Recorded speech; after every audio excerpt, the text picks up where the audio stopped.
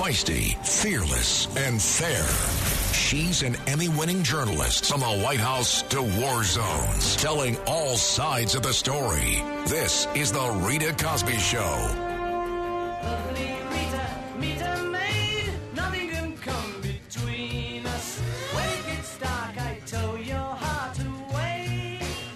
Breaking news. Now, the latest on Russia's invasion of Ukraine.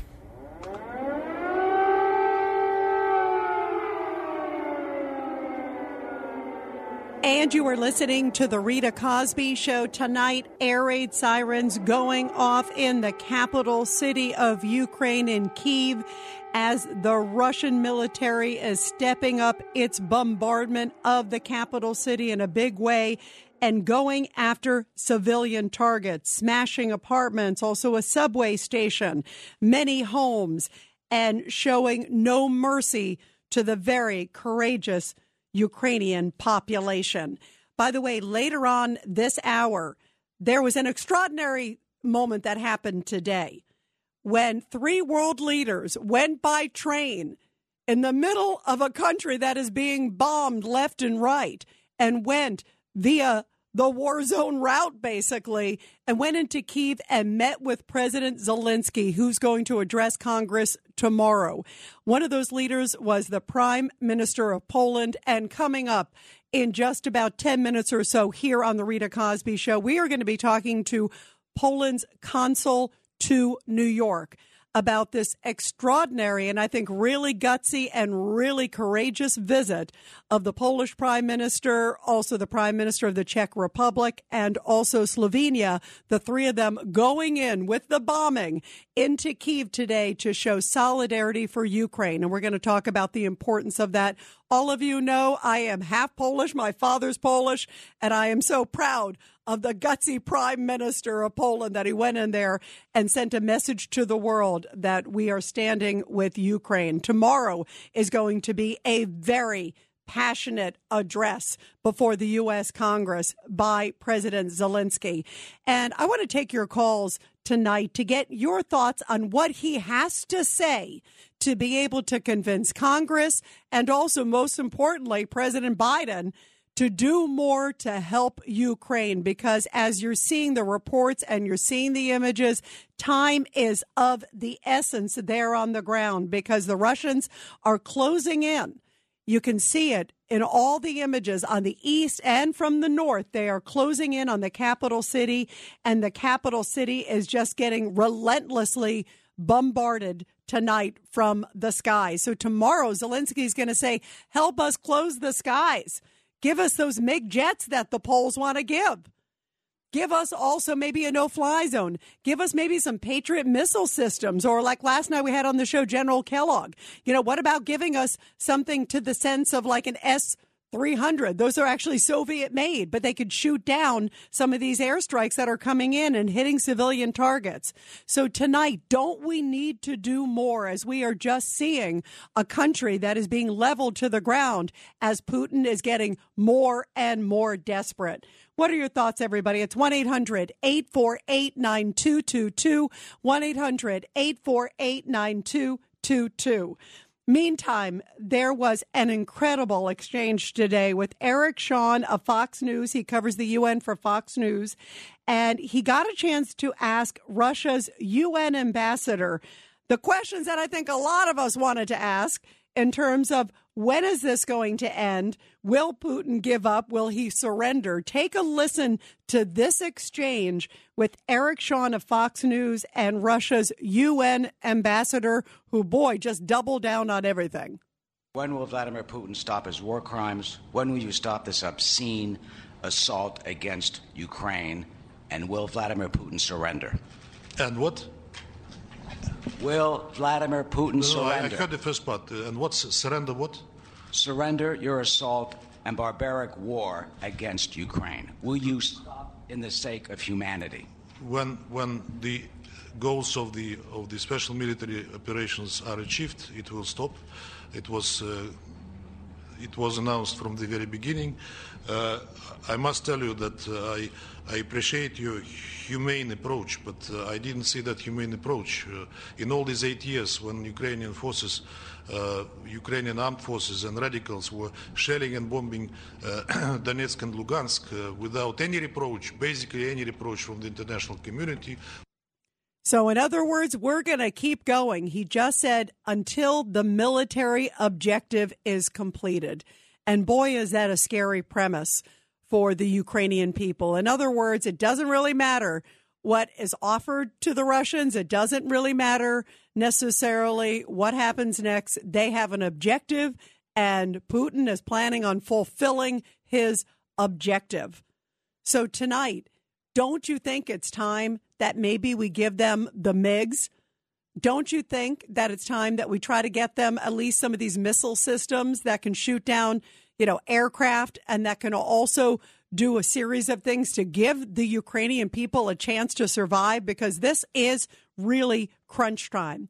Take a listen to Senator Lindsey Graham, who says that, you know what, the outcome could be really bleak for the world. Take a listen. A nuclear war ends with everybody losing. So the general staff of Russia is not going to commit mass suicide to please Putin. At the end of the day, somebody's going to win or lose. So the UN Secretary General is wrong when he says there's only losers in Ukraine. I tell you this, there will be a winner and a loser. And if Putin wins, God help us all. If the Ukrainians prevail, it'll be a better world. So send the jets. Send the jets. Do you guys agree? I absolutely. Listen, there's ways to get the jets in. Why is Biden holding it up? I mean, we heard from former Defense Secretary Robert Gates that Biden has been wrong basically on every foreign policy decision of the past many decades. That includes being the one who said, no, let's not go after Osama bin Laden. Remember? He was in the Situation Room and he was the guy who was against it. Thank goodness Obama went for it and overrode him. But why is he holding back on the MiGs? Why is he so scared of Vladimir Putin? And it doesn't look like there's anything. It looks like we've already escalated it. Clearly, Putin is on the warpath, and he's going to slaughter the Ukrainian people. And he is getting very close, as we can tell. And as you can see from the images, and he is hitting civilian targets left and right. There was a big apartment building that was leveled today, full of people. You have almost 100 children killed, at least. Those are just the numbers that they know of. There are so many more in the rubble. Isn't it time that America takes a stand for who America is? What do you think, everybody? That's what I think. It's 1-800-848-9222, 1-800-848-9222. Meantime, General Ben Hodges says that he believes the next 10 days are critical for the Russians because, listen, they were hoping to basically topple the country and topple Kyiv in just a matter of days. Clearly, they didn't fulfill that objective, thank goodness, but I don't think they've done the full onslaught yet, as we know. But he says these next few days are critical, which to me is even more reason that we should arm the Ukrainians as much as possible now, not necessarily put our boots on the ground. I totally don't want to see our sons and daughters there, but I firmly do believe that we should arm them with everything that they have. They have shown that they are noble, courageous fighters. And right now, time is of the essence. What are we going to say after Kyiv's leveled? Oh, maybe we should have armed them. That's going to be too late. Take a listen. This is General Ben Hodges, who believes this moment, this window is key. They're going to go after Kyiv, obviously, the way they've gone after Mariupol. And I think what we're going to see is that in the next 9 or 10 days, Russian forces are going to run out of time, they're going to run out of people, and they're going to run out of ammunition. They're going to, what we would say, culminate. They're going to reach their culminating point. And they will not be able to continue attacking. This is a decisive week as long as we in the West accelerate the delivery of the capabilities they need. This is a pivotal week, and basically time is of the essence because right now in the capital city, there is a 35-hour curfew in effect that unless you are going to a bomb shelter, you are not supposed to be on the street. And that signals that they have intelligence that a strike is imminent because they want to make it clear that those on the streets are only the invaders, are only the Russians coming in, and make it clear that if you're on the street, you do not have good intentions. 1-800-848-9222, 1-800-848-9222. Let's go to Robert real quick in Westchester. Robert, your thoughts real quick. Rita, everything in life begins with a conversation. If you do a search on the internet, you put Obama, manage, decline, America, you will see that the Obama administration began managing the decline of the United States of America. Biden is Joe Obama. It's Obama 2.0. He's continuing to managing the decline of the United States of America. He's demoralized, as Obama did, the people with his words, making people feel like they're lesser than they were. And the other countries won't even take his calls, I understand, about the oil problems that we have here. That's absolutely right. And by the way, as you point out, UAE is not taking his call. Saudis are not taking his call. And I wish, by the way, that Moscow would take his call, because I wish he could negotiate some sort of deal. But you're right. Our president has sadly so much been on the sidelines. Robert, thank you very much for the call. And when we come back, we are going to talk to Poland's consul in New York, Adrian Kubicki, because talk about leaders, 3 world leaders, talk about gutsy leaders, went into the war zone, and they met with President Zelensky today in Kyiv, including Poland's prime minister. Poles know the war, they understand the fight, and they understand the courage of Zelensky. We're going to talk about that when we come back. It's the Rita Cosby Show. Breaking news. Now, the latest on Russia's invasion of Ukraine. And as the bombs are flying in the capital city of Kyiv, Ukraine, the prime ministers of 3 countries, Poland, the Czech Republic, and Slovenia, traveled to Kyiv by train in a sign of solidarity. What an amazing move. Take a listen to General Jerry Boykin talking about the message this visit sent. I thought that was one of the most courageous things that I've seen done by a diplomat, a head of state, a politician. That was awesome. And I think that it was very encouraging to the Ukrainian people. I think it was encouraging to Zelensky himself, obviously. And wow, wish that we could see that kind of courage throughout Europe. Absolutely. And one of the individuals who was on the trip, one of the 3 world leaders, was Poland's Prime Minister, Mateusz Morawiecki. And joining us now to talk about all of this is Poland's consul in New York, Adrian Kubicki. Consul, talk about the message that this sent, I think, to the world. I'll tell you, I was cheering loudly. You know, I'm so proud of my Polish heritage. And when I saw that the Prime Minister of Poland got on a train in the middle, of the war, went to a war zone, it sent such a powerful message to the world. What message do you think it sent? Good evening, Rita. Good evening, everyone. I think that major purpose of this trip, which has been obviously coordinated with our allies within the European Union and also NATO, it has been secretly prepared. We have to remember that Mr. Zelensky is probably the most hunted person right now. The Russians want to track him down and basically kill him. So we have to. There has been a lot of issues regarding safety and security of everyone involved.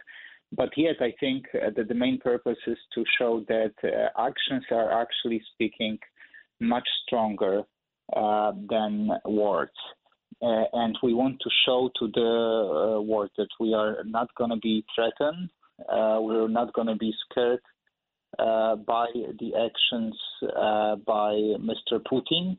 We stand with Ukraine. As our Prime Minister Mateusz Morawiecki said tonight, Ukraine is a European country with European ambitions.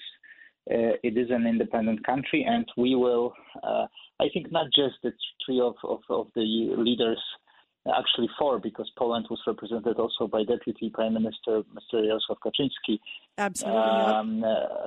They emphasized that not only on behalf of those 3 countries, but generally on behalf of everyone who shares the same values, democracy and freedom. Poland know and learn the hard way how to fight and how to finally achieve the freedom. And we see the same future for Ukraine, but Ukraine needs support. We've been vocal, by the way, for many years about what might happen to Ukraine, to some other countries as well. Now it is a little bit of a saying that we told everyone, we told you so, about the intentions of Putin. This is very unlikely that this tragic war has eventually started, but it's not too late to stop it. But we have to take courageous acts, like today's act by those leaders who traveled to Kiev to stand together with Mr. Zelensky. On one hand, on symbolic manner, just to show him the support and that we stand strong with the Ukrainian nation, but we also there has been discussed what next steps could be potentially taken in order to stop Putin in this ridiculous and outrageous war. You know, and everybody, we are talking to Poland's consul in New York, Adrian Kubicki, and you bring up the great point of 2 great leaders of Poland, the Deputy Prime Minister Kaczynski, also the Prime Minister Morawiecki going. Poland has really taken a lead on so many of these things. I mean, first of all, you've taken in so many refugees, but also, as you talk about, also trying to protect Ukraine in so many other ways, too, with the offer of the MiG jets. Also, I was seeing just about an hour or so ago, there's a discussion of maybe a peacekeeping sort of force there, maybe an armed peacekeeping sort of force there on the ground, in part with NATO. There's all these different solutions, but Poland is really trying to make a difference. And I think it is that bond. But also Poland understands security, too, certainly, Consul General. Well, I think we learned, looking at the Polish history, which is so complex, and even the Second World War, we know how it starts and we know how it might end without offering that support to Ukraine. And although we are not involved in that war, we are not a part of this conflict as Poland, as Europe, as NATO. Our Prime Minister, Mr. Morawiecki, said very openly today that this is not just about defending Ukraine and defeating Russia on their invasion in Ukraine. It's about the future of Europe. Europe will not exist as we know it and as we cherish it if Putin succeeds in Ukraine with this invasion. So he must be stopped. And there is no question mark on that. We advocated for sanctions, for the most severe sanctions, for all the actions that eventually were implemented in supporting Ukraine.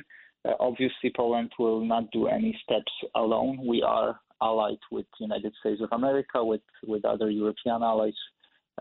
We work within the European Union, but within these structures, we are very vocal of what Ukraine really needs. And obviously, as much as some of the part of the agenda that has been discussed is probably confidential and cannot be disclosed at this moment, I strongly believe that also the message that will come back to Europe through our leaders is what Ukraine really needs. This face-to-face meeting gave that opportunity also to listen to Ukrainian leaders, what they really need and what are their ideas how to finally end this war and free Ukraine.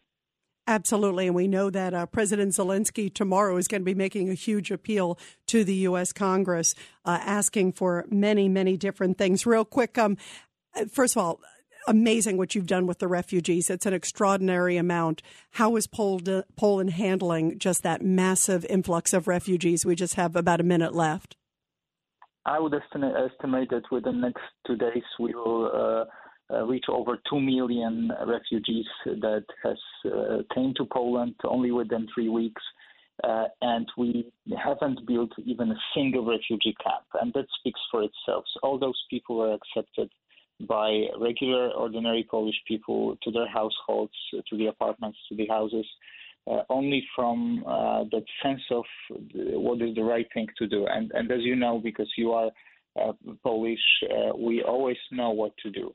So this is of no surprise. This was just basically the right thing to do. And we will take care of these people, obviously, also with the help of our allies. So they are safe in Poland, and they definitely found their safe haven for the time being. Obviously, we're hoping that they will have a free choice very soon, whether they want to go back to their country, they want to stay in Poland, when Ukraine will finally be a free country again.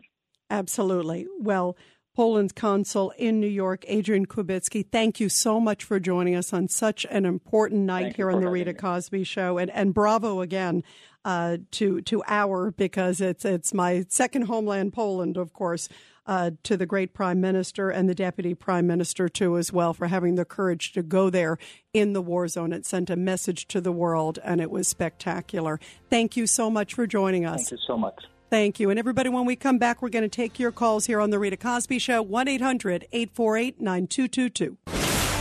Rita Cosby is on.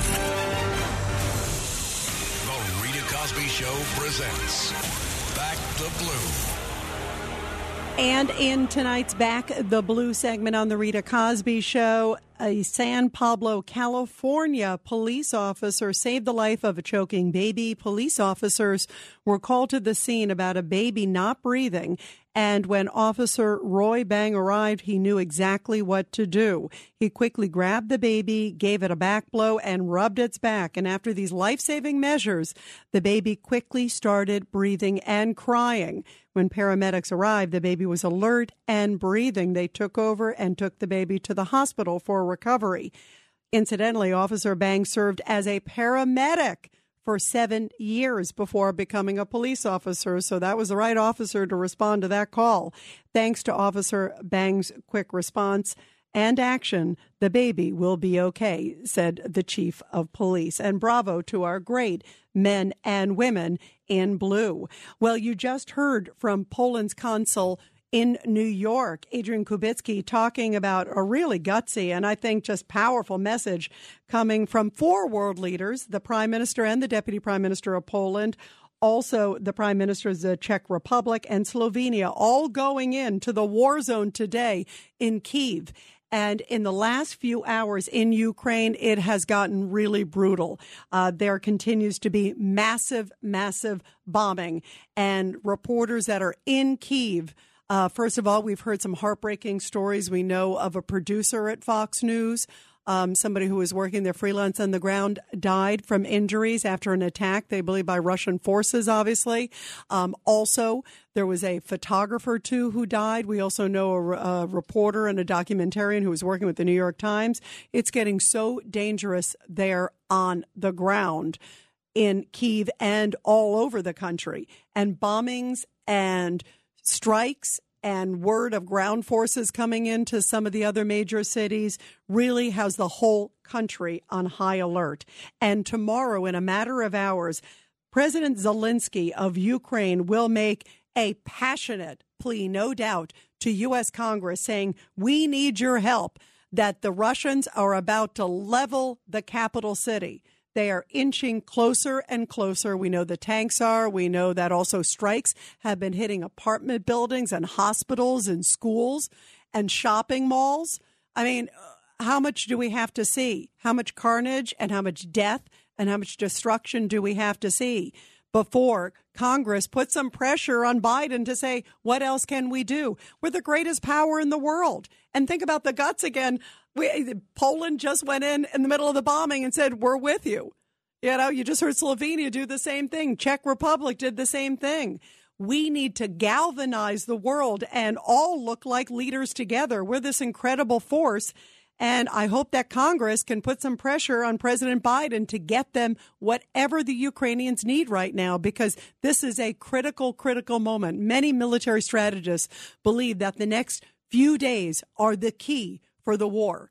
Will the Ukrainians be able to fight off the Russian? Could they then be mired for a long, long time and then leave with the tail between their legs, hopefully, out of Russia, and go back to Russia, Could that be the end result? Boy, would that be a good one.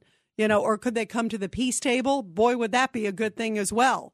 A legitimate peace move, as opposed to sort of saying we're going to go to the peace table and say we're going to open humanitarian corridors and then they start bombing civilians.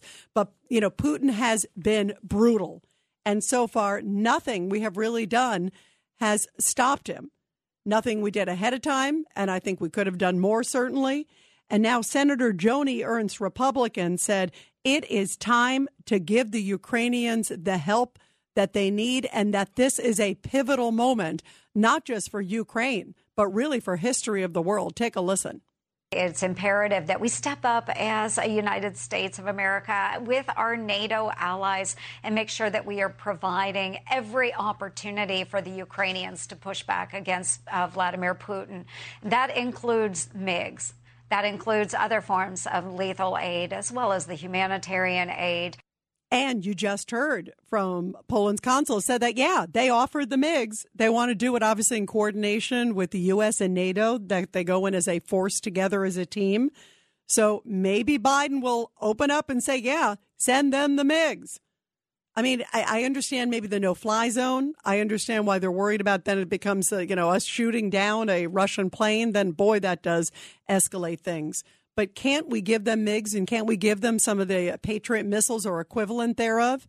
Isn't it time to hurry up and get it, literally tomorrow? I mean, there shouldn't be any waiting. Who knows what, Ukraine's going to look like behind Zelensky when he's speaking to Congress. I mean, can you imagine how many kids will have died between now and then? There are apparently hundreds of strikes taking place all over Ukraine. This is catastrophic. And Joni Ernst says, you know what? Biden's philosophy and Biden's handling of this has been just waffling all over the place and sends a deadly message.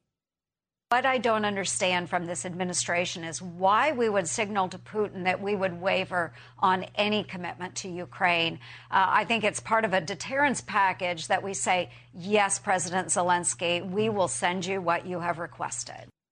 And Senator John Kennedy, who puts it like nobody else knows how to put it, says it's time for Biden to step up. Sometimes, not always, but sometimes, particularly in this instance, President Biden has a wishbone where his backbone ought to be. Poland offered to send the planes, which Ukraine desperately needs, to an American and NATO Air Force base in Germany, where they would be transferred to Ukraine. That President Biden said, no, that makes me nervous. Well, there are other ways we can do it. We can have the Ukrainian pilots go directly to Poland and pick up the planes and fly them back. Poland can truck the planes to the Ukrainian-Polish border and have the Ukrainians drag them across. There are a number of ways we can do it. But it just seems to me that President Biden is saying, I don't want President Zelensky to have the air cover that he needs. And I think that is a grave mistake. I know it makes the president nervous, but the Ukrainian people are dying. And how many are going to die before we say, gosh, I wish we would have? 1-800-848-9222, 1-800-848-9222. And you're listening to The Rita Cosby Show. Let's go to Kevin in Brooklyn, New York. Kevin, your thoughts about what we should do now for the Ukrainian people, and how do you think Congress is going to react to Zelensky, who is definitely going to be pleading for help? Hey, Rita, I mean, I understand the motivation. No decent human being can look at what's happening in Ukraine and not say, why can we not do more? But we have to ask ourselves a serious question here. If this leads to provocation, if this leads to escalation and ultimately conflict between the U.S. and Russia, do we really have confidence in Biden as commander-in-chief to shepherd us through that conflict? And furthermore, we have to ask ourselves, is this worth our conflict? Is this the right battle for us to be in? And I know these are really hard questions, But I can't certainly answer yes to the first question, and I'm very unsure about the answer to the second question. And so that leads me to believe that we should be trying to de-escalate as quickly as possible, allowing the inferno to burn out as quickly as possible, to getting as many people out as possible, and taking a humanitarian stance and addressing the much bigger fracture in Europe in a different venue than going into the trap that Putin's laying for us and attempting to draw in a superpower that's unfortunately led by an extremely weak leader. Yeah, Kevin, you bring up some great points because you're right. So far, our president has been very lackluster in all these efforts. And in fact, he said he's going to go to Europe next week. My thought was, why are you waiting? This is a crisis. I don't know if Ukraine has next week. If you look at some of the images, who knows? And you're right. It's so complex and it's such a heavy decision. And but the fact that, what I don't understand, Kevin, is why he couldn't have snuck in the MiGs. You just heard even, Senator Kennedy. We also had, General Kellogg. We had a number of these leaders. We had Secretary Wilkie, who's a former Veterans Affairs Secretary, talked with him last week for our podcast. And he said, Kevin, you know what? You don't have to tell anybody. Just somehow those MiGs show up there. We did it in World War II where he sort of pushed it over the border of Canada. There are ways to get around it, and there are ways to put it on a truck. There are ways to put it in parts. Imagine had we done that maybe even a few weeks ago, a few months ago, because Putin was saying what he was going to do. And Kevin, I want to play a comment to your point, and I want to get you to react, actually, because you seem very thoughtful on all this. This is Senator Kennedy talking about why he thinks we should send the MiGs, because he talks about the history of Russia never sort of drew the line between giving weapons and firepower versus airplanes. And if you look at the history, this was really interesting. Take a listen, Kev. In the Korean War, guess who sent planes directly to North Korea? Russia, then the Soviet Union. In the Vietnam War, guess who sent planes directly to North Vietnam? Russia. Does that change your mind? Because they definitely did it in the past. It was okay for them. They didn't draw a distinction then. Well, I guess, two things. One, would we view North Korea and the communist Vietnamese regime as being a success that we'd like to perpetuate in Ukraine? And two, I think the world order today is very different, and the U.S. has rightly pivoted away from Europe to Asia Pacific. And for us to be drawn back into a conflict with an important military power, but honestly not our true enemy, which is China, I think we have to make a very difficult choice here. And once we provide air assets via a NATO state, we essentially are going into a full-scale military conflict with Russia. Even if we're not doing the pilots, because remember, I don't think we should ever give the pilots. I understand the idea of not supporting a no-fly zone for that reason, but even if it's Ukrainian pilots. No, but Poland's then providing air assets. Poland is a NATO state. That's a provocation. Russia's already said that they will view that as an act of war. And so let's say it's only a 25% chance of that draws us into a conflict. Again, do we have confidence in Biden as commander-in-chief to lead us through that 25% potentiality? I certainly don't. And I think we have to take the longer view here, that we have to get past Biden. Biden's term is going to end.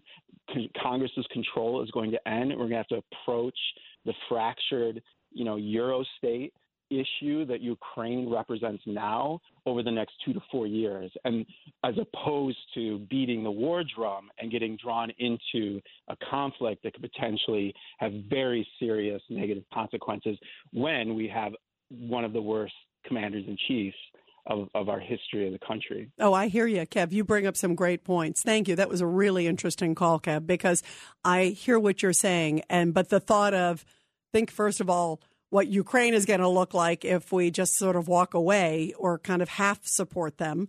and don't fully support them in a way because they have shown such unbelievable courage and such unbelievable might, even in a David and Goliath fight, and they've kept Russia at bay. And if you listen to some of the, the great military strategists out there, they're saying this could actually turn in Ukraine's favor. I'm not sure about that. I think the worst of the Russian onslaught is yet to come. But a lot of military strategists are saying, gosh, if we can get military hardware to them and really fully supply them. Again, not us flying the planes, not any NATO flying the planes. They're not talking about the no-fly zone. They're talking about getting the MiGs and getting them some of these Patriot missiles and some of these other things where they could shoot out some of these missiles that are coming in, some of these air defenses. If they could do that, they might actually be able to turn this war and keep the Russians at bay. That would be an extraordinary feat. And that would dramatically change the course of history. Think about if the Russians win, and guess what? They struck right by Poland. They struck 10 to 12 miles. Doesn't that embolden Putin? And that's a scary thing. It's sort of a lesser of two evils. Do we want to abandon it either? That is a very scary premise for the world. Let's go to Brian in Long Island. Brian, you're here on the Rita Cosby Show. Your thoughts, Brian? Hey, how are you doing, Rita? Good. What do you think, Brian? No, I think it's insane for you to say that we should go after Putin. We should send planes there. I think this is not our war, has nothing to do with us, and that's a nuclear superpower. So the best case scenario is we go there and we save Ukraine from whatever's happening, which I think is all nonsense, by the way. But the worst case scenario is Putin reacts by nuking us. So if you have a family at home in New York and they get nuked because we went and tried to help Ukraine, that's an essence. The risk reward is not even close. Yeah, and by the way, I hear you. That's why I feel like it is such a difficult decision, and that's why I understand the no-fly zone. But I also think there are many more things that we could do militarily. Listen, there's a lot of woulda, coulda, shouldas here, and I also think, Brian, by the way, we absolutely should have fully supplied them much more early on, and that might have even deterred Putin at that point from even coming in had he known that there were many more troops. I mean, he was amassing about a year ago 70,000 troops near the border. I mean, he signaled what he was going to do. Maybe at that point we could have put all the military might in. But you're right, the stakes are really high. We're dealing with the nuclear power. On the other hand, acquiescing to him is also a very difficult decision. Think about the repercussions of that, not just for Ukraine, Brian, but this is a guy who has made no bones about wanting to kind of rebuild the Russian Empire, and that goes well beyond Ukraine. So, you don't want to say for history, gosh, I would have, I wish I had done something more. And I think there are a lot of people who are saying that. But I hear you. This is not an easy decision whatsoever. We're going to continue with your calls, everybody. I love all your calls, and I love hearing because this is, boy, the stakes could not be higher, everybody. 1-800-848-9222, 1-800-848-9222. What do you think President Zelensky will say to Congress tomorrow morning, and what do you think the U.S. should do? You just heard from a couple folks who said, you know what, maybe don't give them anything, that this is not our war. There are others who say, like Joni Ernst, and people on both sides of the aisle, Republicans and Democrats, coming out and saying we should at least give them the MiGs or give them Patriot missiles or the equivalent thereof to be able to shoot down some of these missiles that are just bombarding Ukraine. I mean, the capital city, which at one point was 3 million people, now it's about 1.5. About 2 million of them, by the way, overall in the country, are going to be in Poland. There's almost close to that right now. You just heard from the consul general. So what do we do? Do we just sit back and let Putin take over the world? Do we acquiesce because we have a weak U.S. leader? I don't think so. I think we got to do something. I want to hear what you think we should do. 1-800-848-9222. This is the Rita Cosby Show. Breaking news. Now, the latest on Russia's invasion of Ukraine. And you are listening to the Rita Cosby Show. In Kyiv, they are bracing for, quote, 36 hours of hell, as many new explosions are being heard right now in the capital city. By the way, overnight, last night, 60 airstrikes heard. And so far, more than about 100 children have been killed by Russian military strikes, and many more are believed to have been killed, just their bodies basically laying in the rubble, because in many cities that are taking place right now in Ukraine, there is just, unbelievable bombardment, unbelievable pounding. By the way, 900 missile strikes at least so far by the Russians since this invasion began. Think about that. And they are targeting now many civilian locations, hospitals, targeting apartment buildings, schools, shopping malls, you name it. Putin is ruthless. And the Red Cross, the International Red Cross, said particularly in not just now, really many cities across Ukraine, but in Mariupol, that is one of the ones where, of course, the Russians came in really early on. And more than a week now, there has been no food, no water, no electricity, and very few people are getting out. They are being squeezed in there by the Russian forces. Take a listen to the situation, according to the Red Cross, in that city. But the bottom line here is that hundreds of thousands of people remain without aid today. They are unable to leave the city today, and they are essentially being suffocated in this city right now with no aid.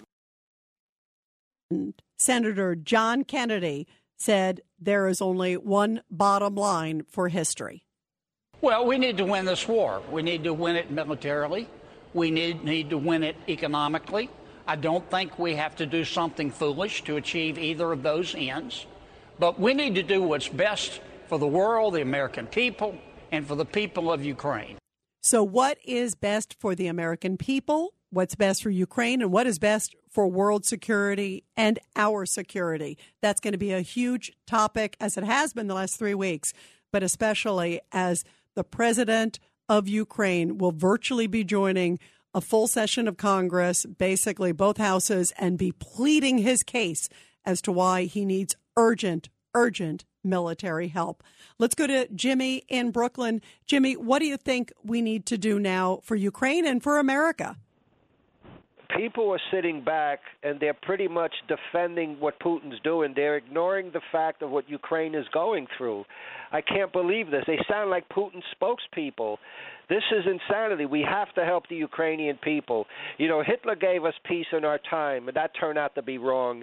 Gorbachev gave us peace in our time, and that was wrong. We're seeing it now. Russia and China have been collaborating, colluding for 100 years together. We're in a mess. The people of Ukraine got to be helped. This is hurting America's image around the world. In Soviet publications, this is a very important point. I'll make it short. In Soviet publications for decades, they write what they want to do. They write what we all have to do and agree on. And if we don't agree on it, we are threatening nuclear war. The Soviets have been using this for decades, and everybody's afraid. I don't want nuclear war either. But we have to fear them. So we give them what they want. They don't have to fear us. An act of war, if we help Ukraine, Putin is committing acts of war every minute of every day. So he makes war, and if we oppose it and try to stop it, we are committing an act of war. Do you see how this only works one way? Absolutely. And the poor people of Ukraine are caught in the gears. And by the way, Jimmy, you hit a good point, because we missed that leverage. First off, obviously, the whole issue of energy independence, which we lost, that was foolish, I think, for America. Under this presidency, but also we lost the leverage where Putin was worried what we might do. You're right. It's like we are just reacting, and poor Ukraine is getting slaughtered in the process. We're going to continue with your calls, everybody. A big night here on the Rita Cosby Show right after the break. Feisty, fearless, and fair. She's an Emmy-winning journalist, from the White House to war zones, telling all sides of the story. This is the Rita Cosby Show. I know your name is Rita, 'cause your perfume is smelling sweet. Since when I saw you down on the floor.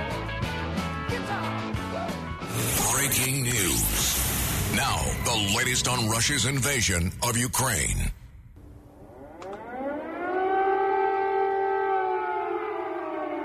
And everybody, you are listening to the Rita Cosby Show. That sound of air raid sirens. Well, this seems to be the worst night yet in the country of Ukraine, as air raid sirens are blaring in more than 20 cities in the country, which means that 20 cities right now are on high alert, and many of them are being struck by Russian missiles tonight. And the capital city of Kyiv is said to be getting pounded as Russian troops are getting closer and closer, coming in different directions, getting closer to the center of the city. Still on the outskirts, but certainly close enough to strike. And take a listen. This is President Zelensky of Ukraine describing what his country is going through. Every night is a horrible night. Russians are shelling from all kinds of artillery, from tanks. They're hitting civilian infrastructure. They're hitting big buildings. And they are hitting apartment buildings. They are hitting civilian structures left and right. Also hit a subway station, by the way. I mean, locations wherever they think that individuals, that people are, and not caring if it is women, children, whatsoever. Here is President Zelensky giving a total which many believe will be a lot higher in the coming days. Take a listen. Dear Justin, dear guests, can you imagine that every day you receive memorandums about the number of casualties, including among women and children? You've heard about the bombings. Currently, we have 97 children that died. 97 children that died, and many people believe that there will probably be at least another 0 after that, after all the rubble is cleared, because many people are under the rubble. By the way, also tomorrow, of course, will be pivotal because it could be one of the most historic days in the sense that President Zelensky will be addressing Congress remotely, of course, virtually. Think about the security issues, too, because he is the most wanted man in the world by the Russians. And so under intense security, he will be doing a virtual address basically to Congress and pleading for military aid and describing what is happening there to his country, which is just getting shattered left and right. And in terms of what's happening to the kids, we just heard about the deaths of the kids. There are so many children that are becoming refugees. We're just getting word that the UNICEF is basically saying an average, get this, of 75 to 80,000 children have become refugees every day. Talk about catastrophe. 75 to 80,000 children are becoming refugees in Ukraine every day. That is a stunning, stunning number. And we just had in the last hour, we were talking to the Polish consul in New York. They believe, he was saying, and this, my jaw dropped too, because I know it's come close to that number, but he believes in about 2 days, they will have reached 2 million refugees in Poland alone. Didn't have time to set up refugee camps, didn't have time to set up. Many people are just taking them in their homes. This is the biggest catastrophic migration in human history since World War II. And to think about children, that many children, and the major bombardment by the Russians is just beginning. So don't you think that the U.S. should do something? Is there something we can give the Ukrainians, NATO, not just U.S., but part of NATO, all of us together as a consortium that can hopefully stop Putin in his tracks? He thought he'd be able to take over the country and especially the capital in a matter of days. That was one of the sort of early projections that everybody was saying. Clearly, the Ukrainians have fed him off basically now. It's been about 3 weeks. So that's pretty amazing. That's pretty gutsy. And they say they are staying and fighting. They're not fleeing the capital. They are staying and fighting. So don't you think we should try to give them something? What do you think we should give them? Should we give them MiGs, like the Polish government has offered to do? Should we give them Patriot missiles? Should we give them the S-300? That's the Russian-made anti-aircraft missile defense system that would basically be able to shoot down planes and shoot down missiles incoming. That's a very sophisticated weaponry. Can't we just sneak it in? I mean, why are we like announcing and having this public debate about it? Obviously, we should have sent it in there months ago. Maybe it would have thwarted off Putin. Maybe it would have saw military might and said, I don't want to mess with that country. I don't want to mess with that. Clearly, it's too late for that. But is it something that we can do so it won't be too late for the future of Ukraine and maybe the future of Europe? 1-800-848-9222, 1-800-848-9222. Let's go to Valerie in New Jersey. Go ahead, Valerie. Your thoughts about all this. Hi, Rita. Love the show. The callers are phenomenal. I agree with everybody. But I just wanted to say one thing. It breaks my heart for the Ukrainian people and these children. You know, Biden had no problem allowing open borders and illegals to come over and wanting to give them everything. Why aren't we helping these refugees? Why aren't we helping Poland? They're going to be bombarded. Why aren't we helping these refugees? That could be part of how we help the Ukrainian people. Yeah, I agree. And in fact, by the way, the Polish government was talking about giving them, I'm not sure if it was a one-time deal or if it was continuous, but like a $65. They've been giving them clothes. They've been giving them food. I mean, it's really basically all been on Poland, which has been extraordinary. I mean, Poland's been unbelievable. But you're right. There's definitely got to be some efforts to help them.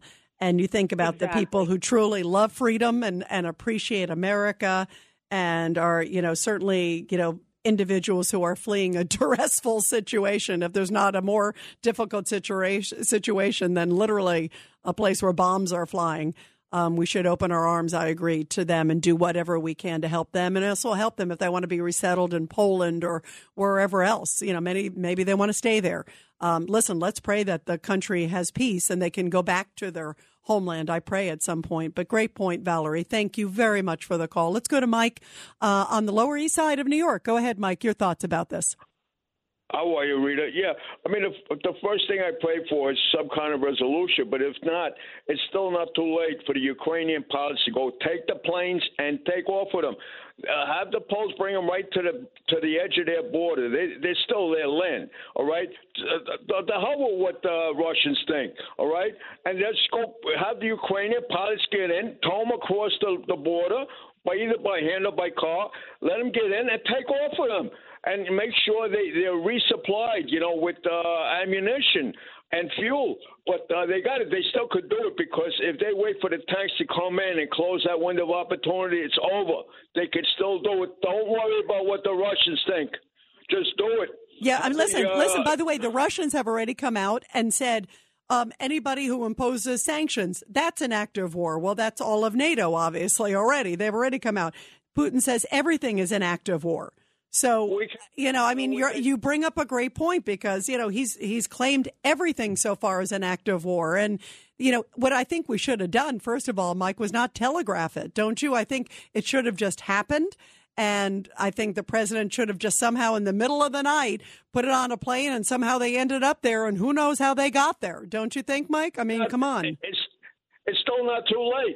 They can still do it. Just do it. Don't worry about what they think. What are they going to do? They can't do anything worse. Let the Ukrainian pilots go take the planes.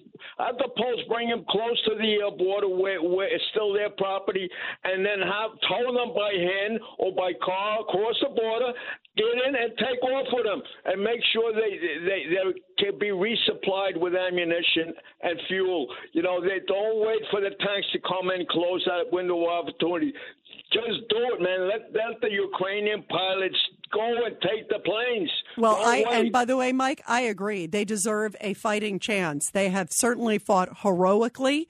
Zelensky's been an unbelievable leader, as opposed to some other leaders that we've seen. And boy, they deserve, I think, the best that we can give them to at least have a fighting chance. And again, I wish we hadn't telegraphed. I wish it had just suddenly shown up. And at least, even if we're not going to give them the MiGs, give them some of these Patriot missiles, give them some of the S-300s, so they can shoot down some of these missiles that are coming in, that are striking now civilian areas left and right. I mean, Putin doesn't care where he's hitting. In fact, it looks like he is purposely targeting, it almost seems like almost 99% civilian targets. I mean, this guy is a monster. Let's go to David in San Diego, California. David, your thoughts about all this. Go ahead, David. Hi, Rita. I hope President Zelensky looks at the congressman and says, I'm not going to ask for anything because I know it's a waste of breath, but I am going to tell you that while you think you're doing politics, what you're really doing is you're writing your nation's history today. You're making the same mistakes you made in Europe 90 years ago. And since you're not going to give us any weapons, just keep in mind that every fight that the Ukrainians do today is one less fight the Americans will have to do tomorrow. Yeah, I agree. By the way, David, I agree that he should. I think he should ask because, I think it needs to be on record that he's made the ask. But I actually agree with you. I think he needs to say the history of not just Ukraine, but of Europe and potentially world security is on the line. And do you guys want to be sitting there as Neville Chamberlains years later? Because a lot of them are sitting there going, oh, da-da-da. And, Poland understands it. Guess who went in today? Poland, Czech Republic, and Slovenia. Because guess what? They get it. They're neighbors. And suddenly if one missile ends up in one of those NATO countries, because they're not just EU countries, those three are also NATO countries, guess what? Then it's Article 5, and then we're thrown in. There has to be something so Putin feels like, that he's got to get out of there. And I also think at the same time, David, I'm a big believer. You need military might. You need strength. As Ronald Reagan used to always say, you need to send that message through strength, but you also need to negotiate. But you're not going to be in a position to negotiate when you got Putin saying he doesn't have to do anything. He's just going to kind of, we already had, we played it earlier, the ambassador from Russia saying, we're not going to be done till our military objective is done. Like as if everything going on with U.S. and the sanctions, that's all a sideshow. It's like we're laser focused on our military objective. And until we've basically turned, Ukraine to rubble and maybe the next country, then maybe we'll talk. This is not the way to solve history and for world and national security, David. Well, I feel much better knowing that our president is going over to Brussels next week because I'm sure he'll take care of it. Oh, my God, David, are you a comedian? I knew you had a good sense of humor. Oh, Lord. David, thank you. Great call. Thanks so much. Let's go to Stan in Forest Hills. Stan, your thoughts about all this? There's an old saying when you play poker. If your opponent's showing 4 aces and you're showing nothing, there's only one thing left to do. Tip over the table. And that's what we have to do. Tip over the table. Now, what do I mean by tip over the table? Yeah, what do you mean, cut and run, Stan, or what do you mean? Well, did I say that? No, you're putting words in my mouth. No, I'm asking. I never said cut and run. Asking a question. You said, I have an answer. By the way, Stan, for the record, I'm a pretty good poker player. But, me too. But go ahead. Too. All right. But if you're showing nothing and he's tip over the table, that's the answer. But here's the point. There is nothing going to stop the Russians at this stage unless we go in full force. Nothing. Nobody wants to say it. Everybody's saying, well, we can't do it with this and that. We got to stay out to their fight. No. Nothing's going to stop it unless we go in full force. And that means only one thing, folks, nuclear war. That's it. Bottom line, that's it. But again, and I'll bring it up again, and I keep being told, don't say it because you repeated yourself. There's one answer where we don't have to be involved and we can use a third party. And I'll say it again. No EU member, no NATO member, and that's the Vatican airspace. Bring the MiGs through there. They'll have the Ukrainians go there, do it. Get the Pope off his rear end. Prayers are not going to help these people. I'm sorry. It's not going to happen. So let the Vatican, for once in their history, do something that they'll stand up and be remembered for. This is the time. 90 years ago, they turned their back. Now they cannot. It's Catholics being killed in the masses. Even you know that. Yep. They must stand up, and they must allow the president, who is Catholic, must speak to the Vatican directly, even Cardinal Dolan, and say, hey, let's open up our airspace so the planes could come in here and fly out. There's no other answer because NATO isn't going to do it, and the EU, we're boxed in, sadly. Well, That's and also, the answer. don't you think, Stan, and by the way, I don't think they would want the MiGs near the Vatican, although they have a good landing pad there, right there in St. Peter's Square is a big area there. But I could see the Pope maybe trying to bring both sides to the negotiating table. I brought that. I actually think that's a creative idea, Stan, that you brought up, because I think there's a way. I mean, the Pope has always sort of seen himself as a peacemaker. So that might be the meeting that Zelensky and Putin could bring together that way. But I think, listen, part of the reason we are here where we are is because Biden was so lackluster. He left Ukraine high and dry, didn't supply them, didn't do anything that would have put Putin in his place. And that's why we are in such a perilous, terrible position right now. And I think it's just been so just dismal. And Putin's emboldened. Stan, thanks so much. We're going to continue with your calls, everybody, after the break. This is the Rita Cosby Show. Breaking news. Now, the latest on Russia's invasion of Ukraine. And at this hour, we know that dozens of cities in Ukraine have air raid sirens. And in addition to the bombing that's taking place from the air by warships and also missile strikes, some of them coming from Russia, now word of Russian warships that are shelling the Ukrainian coast in Odessa, which is one of the big major ports, of course, in the world, actually, a very well-known city, and leaving a number of people injured. Satellite images are showing, get this, an ominous sign, 14 ships of the Russian fleet sailing toward the city of Odessa. That is a very, very ominous sign. Again, Russian warships sailing toward the city of Odessa, which a lot of people believe was next sort of on Putin's list there. That is in the south. And if you look at sort of where all the different areas are, sort of like middle of the country to the left and the south. And that is a major, major port in Ukraine. And again, some ominous images, satellite images showing 14 ships of the Russian fleet shelling, some of them shelling, some en route to the major port city of Odessa. And again, as this is happening, we also know that there is a curfew in place in Kyiv. It just started a few hours ago. It's going to be in place for 35 hours because the mayor there has said that he is extremely, extremely concerned about Russian airstrikes and also Russian forces coming into the city, not just by air, but also by ground, and wants to make it clear that if somebody's on the street, they are probably not there for good purposes. And to separate the good guys from the bad guys, a 35-hour curfew, not just in Kyiv, but also in Lviv and a couple other major cities too as well, but particularly with a big focus on Kyiv as it is getting pounded as we speak. So what tomorrow should President Zelensky say?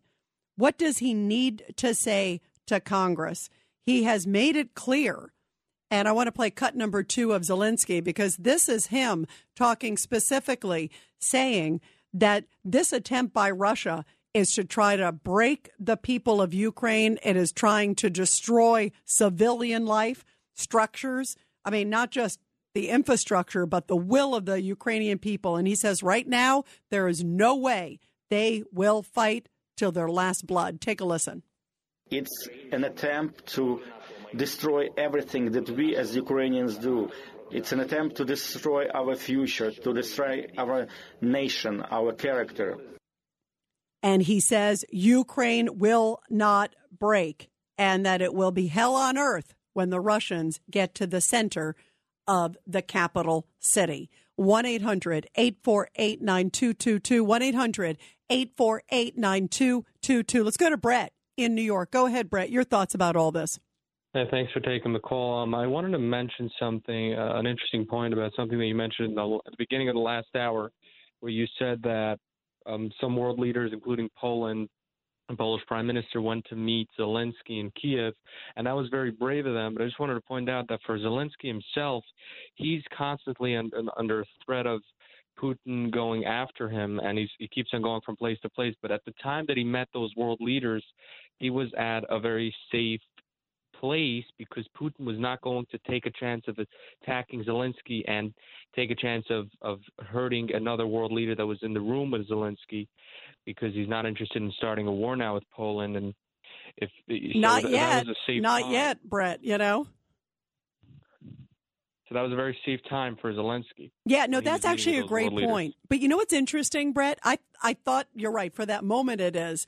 But then think about, Brett, when he leaves, or if somebody got in the room. I mean, that's why there's such unbelievable security around him. And also tomorrow, by the way, he's going to be joining Congress virtually. But you can bet that they're going to be trying to trace where is that signal coming from.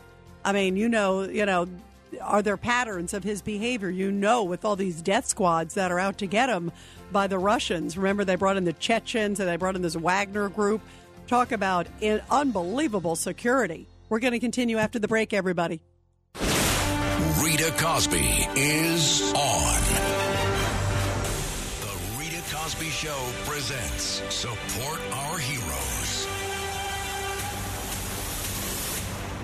And in tonight's Support Our Heroes segment, one of my favorite, where we get to honor our great men and women in the military. A beautiful story coming out of Littleton, Colorado, where a church there with an honor guard marching in with the American flag as bagpipes are playing Amazing Grace. It was a day that took place this week to honor a hero who sat next to his daughter and his granddaughter. The gathering of people was designed to honor a World War II veteran, Gilbert Herrera, and it was a way to say thank you to him in person for his service. Herrera volunteered for service when he was just 18 years old, going on to fight in several European countries and also liberated a concentration camp. And one of the attendees said, "We just hope it helps him realize that he is a hero to all of us, and what he did for history was important." And boy, is that prophetic, given everything that is happening right now with Ukraine. And again, just hours away from President Zelensky, who is going to make a very strong plea to Congress. It's going to be a virtual address. We were just talking about the massive security around President Zelensky, and you can bet that they're going to be trying to move him around because they're trying to figure out these hit squads that Putin has employed to bring into the ground. There were reports a couple weeks ago now. I can't believe it's been like 2 weeks when we were hearing that about 400 assassins were brought in by Putin to try to get Zelensky. He is literally the most wanted man in the world. And you've all seen the movie Taken. You've seen, with Liam Neeson. You can imagine what these hit squads that are Chechen. They are a number of ruthless individuals. A number of them come through this guy named the Chef. It's actually a guy who was a chef for Putin who actually oversees sort of his dirty work and sort of farms it out. And it's through a group called the Wagner Group, believe it or not. And this is a group that Putin has used in the past. And they've employed those individuals. Those guys are ruthless. They take no prisoners approach.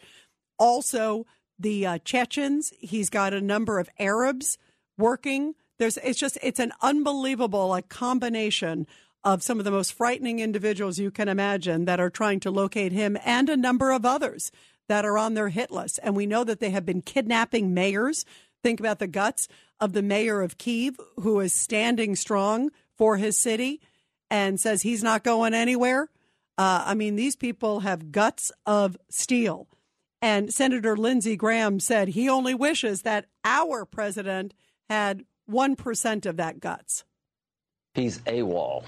He agreed on March 6th, the Secretary of State said, that we would greenlight a transfer of MiGs, Polish MiGs, into Ukraine. We were okay with that. A few days later, when Poland asked us to be part of the transfer, we folded like a cheap suit. What I think happened is that the Russians told Biden and his team that if you send these MiGs in, that will be an escalation, and they were intimidated by Putin.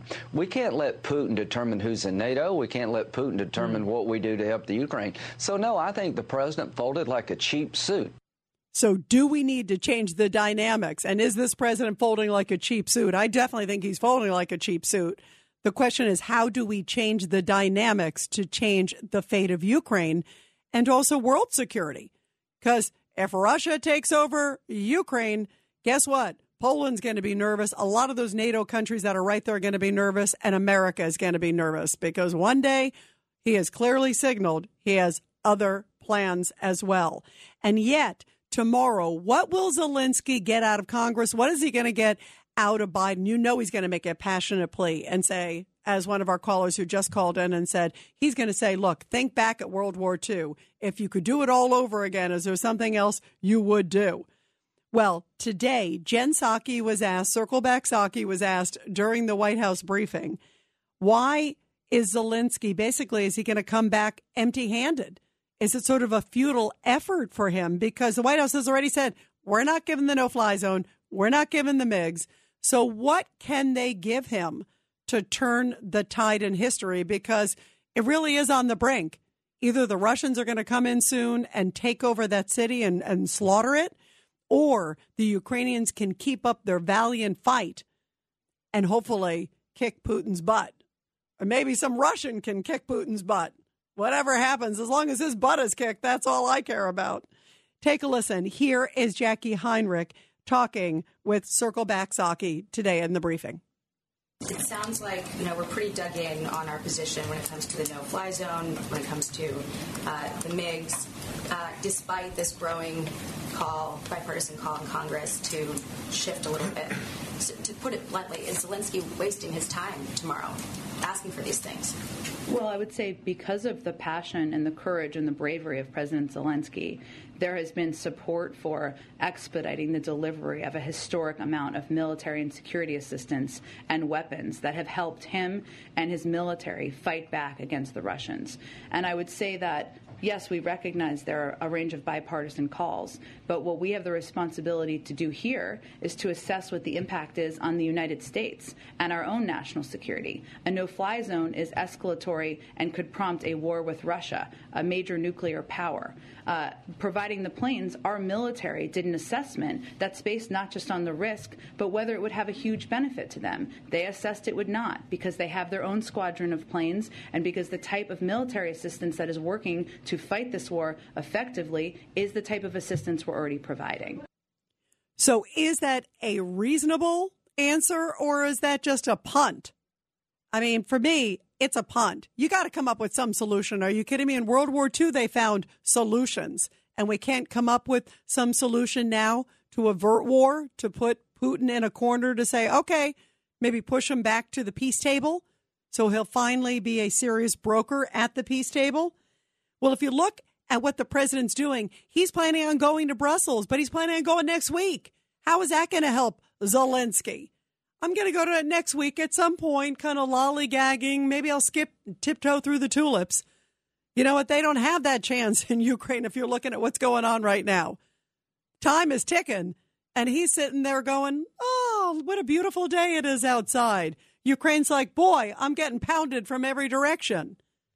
What a mess.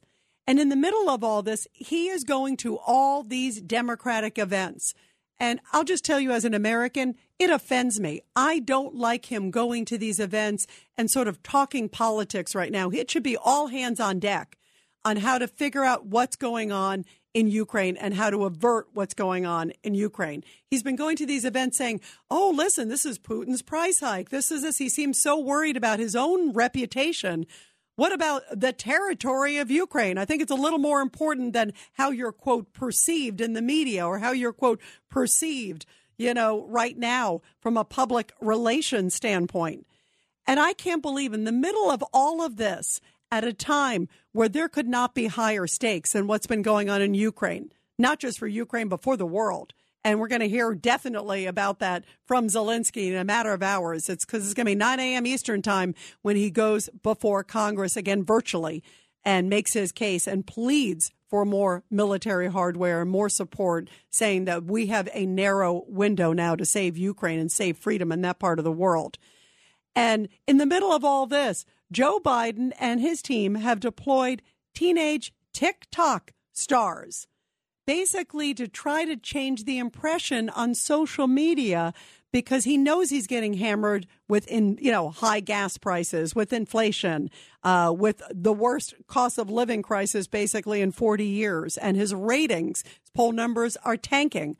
So he's so focused on that they actually had time to reach out to a series of TikTok sort of stars and get them to kind of put the message out for good old Joe, as if that's the priority right now. And as if anybody thinks that if they looked at the skyrocketing prices that have happened for the last year, I don't think Russia was in Ukraine for a year. I think it's been about 3 weeks. Yes, it's hurt, but boy, we were hurting well before this because of this president's policies. Take a listen to one of the TikTok stars that the White House seems focused on at a time where Ukraine is focused about its future. Why is gas so expensive, and why is the United States inflation rate at a 4-time decade high? I had the opportunity to ask the White House why gas down the street is $7, and here's what they said. The obvious reason: we are getting out of a 2-year pandemic. When use goes up, price goes up. But the call was predominantly about Ukraine and Russia, so how does that relate? Russia is one of the top 3 producers of oil, and it is actually their #1 revenue source. Now, with Putin starting this horrific fight between Ukraine and Russia, nobody wants to work with him and do an international trade.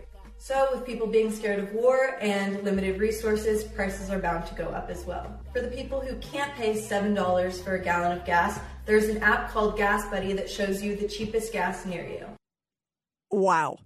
That sounds awfully desperate. First of all, trying to go to TikTok stars to try to spin the message so young people go, oh, well, maybe Biden's policies didn't lead us into this mess. First of all, that's not where his focus should be right now. And he shouldn't be at like Democratic events and fundraising events. This is not the time. He should be over in Europe ASAP, or maybe he's better off staying in his bunker in the basement. You know, maybe it's less damage there, staying in the basement. 1-800-848-9222. Let's go to Nancy in New Jersey. Go ahead, Nancy. You're here on the Rita Cosby Show. Go ahead, Nancy. Hi, Rita. This is the first time that you and I are speaking, and I just want to say you're one of the gutsiest gals I've ever known. Thank you.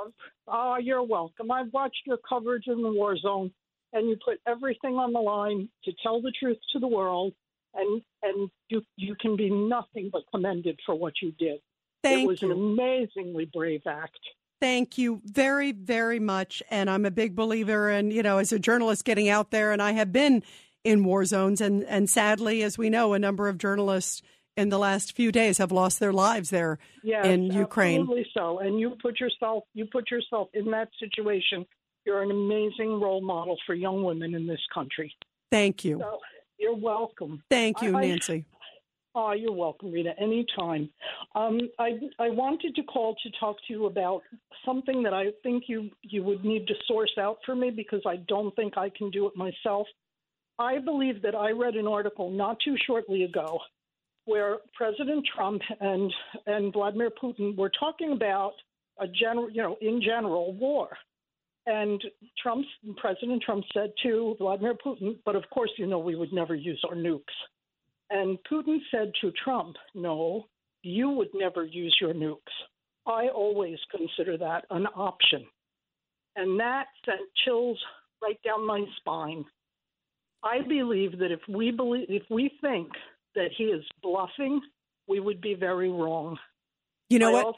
By the way, you bring up some great points, Nancy, because there were discussions, but also one of the things that Trump did say was basically, don't push me, don't test me. So he didn't totally leave it off the table.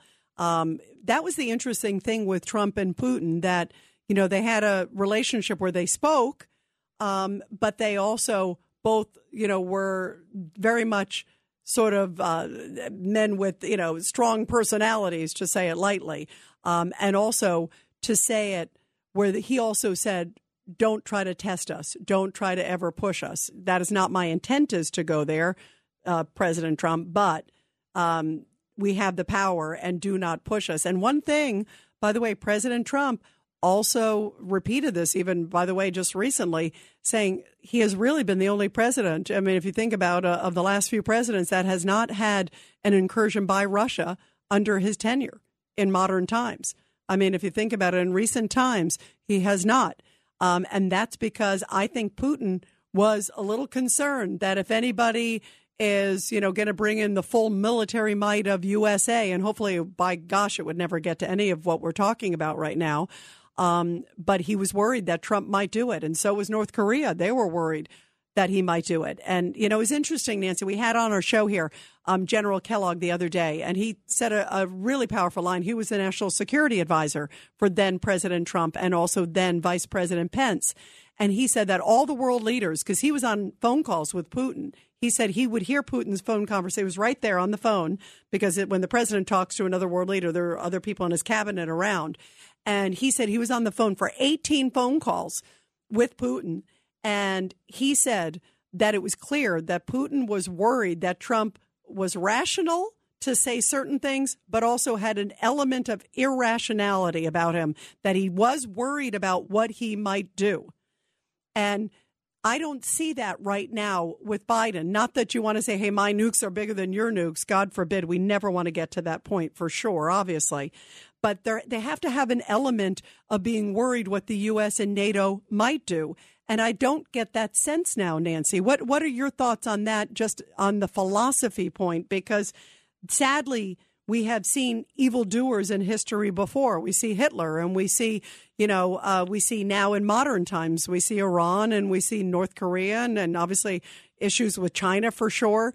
And if they don't feel like, wait a minute, we're going to be backed into a corner or worried about the might of America or the might of NATO or the EU, then they just put it all on the table and just kind of do their own thing. And that seems like what Putin's doing now, Nancy.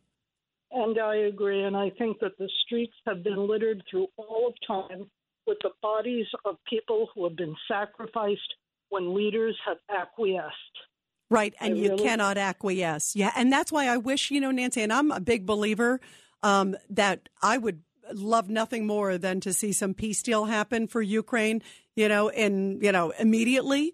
And Putin to go back and, maybe the issue. And even Zelensky said it today that he would say, basically was talking about taking NATO off the table. Maybe there's something that can be, some deal and Putin can save face, if you will, and he goes back to his country and NATO and Ukraine we can all help rebuild it. I'd love for Putin to have to pay for all of it. But, the problem is there are evil people in the world. And just like a bully, you cannot let a bully get away with it. You have to have them worried about you. And right now, we're looking like wimps. And that scares me for what he might do, how he will take advantage of a situation like that. And that's really scary. Nancy, thank you very much for your sweet words, too. And I'm so glad you called into the show for the first time. That's awesome. We're going to continue with your calls, everybody, after the break.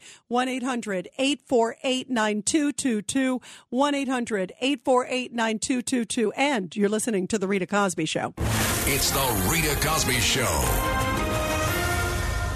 Breaking news. Now, the latest on Russia's invasion of Ukraine. And at this hour, there is a curfew in many of the major cities in Ukraine as they are bracing for what seems to be one of the worst nights they have experienced so far. Air raid sirens going off again in more than 20 major cities in that country, and the capital city getting struck with multiple missiles. Right now, it looks like Russian troops have still not gotten to the center of the city. There are apparently reports of them being on the outside, and there are reports of strikes taking place at civilian targets, apartments, hospitals, schools, and so many other civilian structures. And we know that we are now hours away from President Zelensky of Ukraine, who I think has been an incredible, courageous man, making a plea, and it will be probably a historic plea. And it could be a turning point for history, too, I think, tomorrow before U.S. Congress. This is Senator Lindsey Graham saying it is important that Congress puts pressure on what he believes has been a very tepid U.S. president to do something now for Ukraine before it's too late. Take a listen. Congress is far ahead of this administration. You had Amy Klobuchar, a Democrat from Minnesota, calling for a reevaluation of the denial of MiG fighters to Ukraine. There's plenty of bipartisan support to help the Ukraine with air defense systems and MiG fighters. So the administration has this cautious approach. You know what leads to escalation? Weakness. And in the middle of all this today, circle back Psaki. This is what she had to say about the accomplishments of the Biden administration. Let me give you just a couple of examples of assets that have already been seized. Alexei Mordashov's 213-foot yacht was impounded in Italy. Gennady Timchenko's 132-foot yacht was seized in Italy. Andrei Melnichenko's 469-foot, $578 million super yacht was seized in Italy. Sergei Chemezov's $140 million yacht was seized in Spain. Igor Sechen's 280-foot yacht was impounded in France, and Alisher Usmanov's $18 million resort was impounded in Sardinia. That is just the beginning. Wow. So do you think that Putin cares if a yacht has been seized? And do you think Zelensky, that's helping him? He needs planes. He needs help. Let's go to Dan in Ohio. Dan, what do you think that Zelensky should say tomorrow, and what do you think he'll get? Well, what he should say, he won't say. That him and Joe made a serious blunder when they didn't listen to the leader of Germany, the most powerful country in Europe.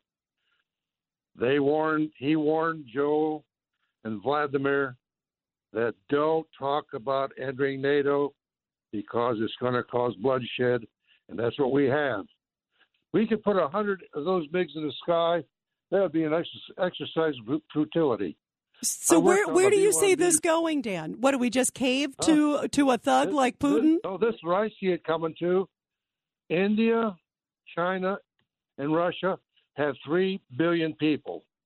England and this country only have 385 million. That's 9 times as many people.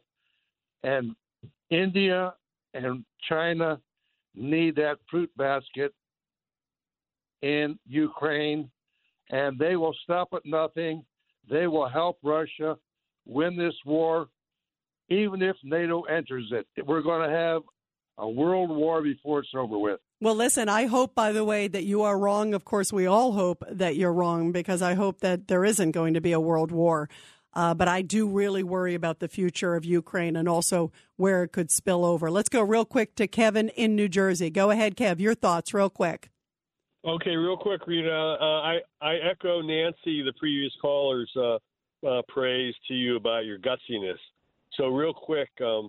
Thank you. Thank you. Thank you so much. I feel like nothing as gutsy as what the people of Ukraine are going through. My goodness. Okay, so we have a bully on our hands, and we have maybe somebody who's mentally ill, right? So, and everybody keeps being afraid of World War III, right? This guy keeps taunting us. So what do we do, real quick, Kev? Real quick. Killing pregnant women, right? And we're afraid, right? So we need to find out, we need to hold Biden accountable as to what he's beholden to about Putin. No, great point. Great point. Why is he so tepid? And let's see what happens tomorrow. We're going to talk about it tomorrow night, everybody. Have a good night. This is Greg Kelly for Priority Gold. What does it mean to be America's precious metals dealer? It means that you're in touch with the hearts and minds of those who love this country, value our freedom, and want to protect the future. Priority Gold is that precious metals dealer. They've helped thousands of Americans back their retirement with solid gold and silver. Call Priority Gold at 888-506-6439. Receive free shipping, free storage, a free investment guide, and one of the best purchase experiences in the industry. Call now or go to PriorityGold.com.